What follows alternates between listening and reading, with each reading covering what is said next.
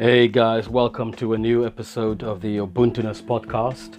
We are still continuing talk on being okay, the sacred power of okay. As a recap, okay means observer's knowledge or observe and know. So when you say you are okay, what you are actually saying is that I'm observing and knowing. And it's a state of bringing yourself into remembrance. It is about resonance, remembrance, and reconnection. And as long as you remember that, it will put you on a path with a practice, with a tool that enables you and empowers you. This empowerment is deeply connected with our previous episode's talk on the intention of okay. Intention can be seen as the target for your attention. That where you place as you set your intention and you place your attention on that, it gives your attention a goal, a target, a focus point, if you will. But what good is intention and intention and attention if it is not leading to inspired action? Inspired action is the result of the alignment and the integration of having set your intentions, placing your attentions, and then out of that fruit comes the fruit of inspired action. This is not about doing things to accomplish anything. This is not you experiencing okay, this is you expressing it.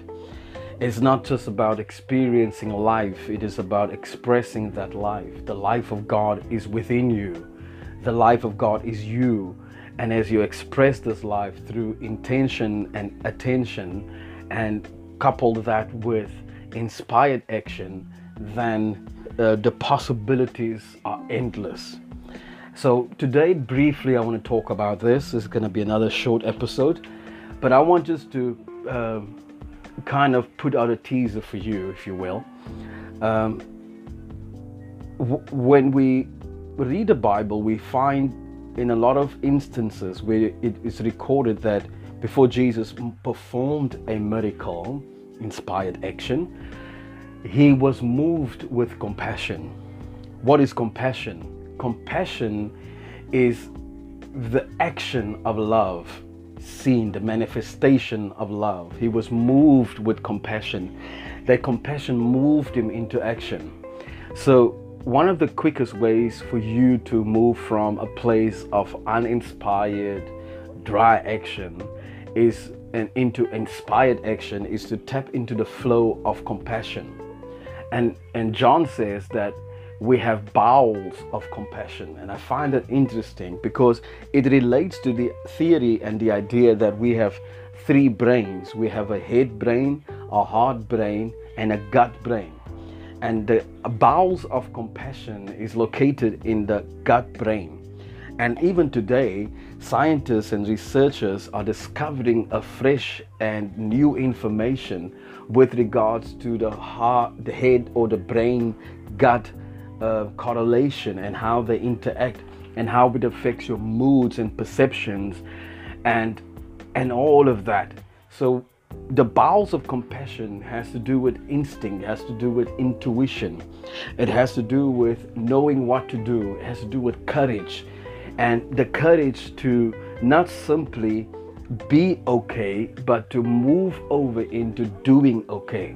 And the doing okay is not a law that demands you to do certain things. It is about understanding that as I remain in the dominant vibration of love, that when I see something, as I observe and know it, and I feel moved intuitively to do something, whether it's to lend a hand, whether it is to offer a vibrational offering, whether it's to go within yourself and to bring the vibrational frequency of that situation to a new level. Whatever action that you have to do, you will feel inspired to do it, and it will move you because it's the movement of love which is being moved with compassion. And that is from the gut brain. And as you keep the gut brain healthy, by eating the right stuff, it brings you to another principle then, that we are what we eat.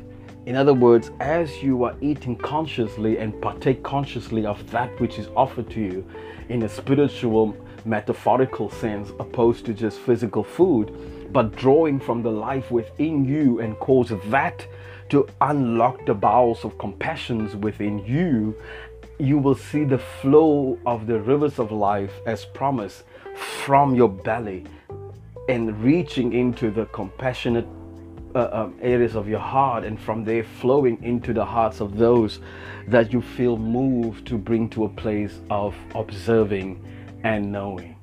So it's not about just rushing instinctively into action. It's about observing, knowing what to do intuitively, and then have the courage to act out on that. Whether it is, and however you start, maybe it is about starting a book or doing poems or whatever you feel inspired to do.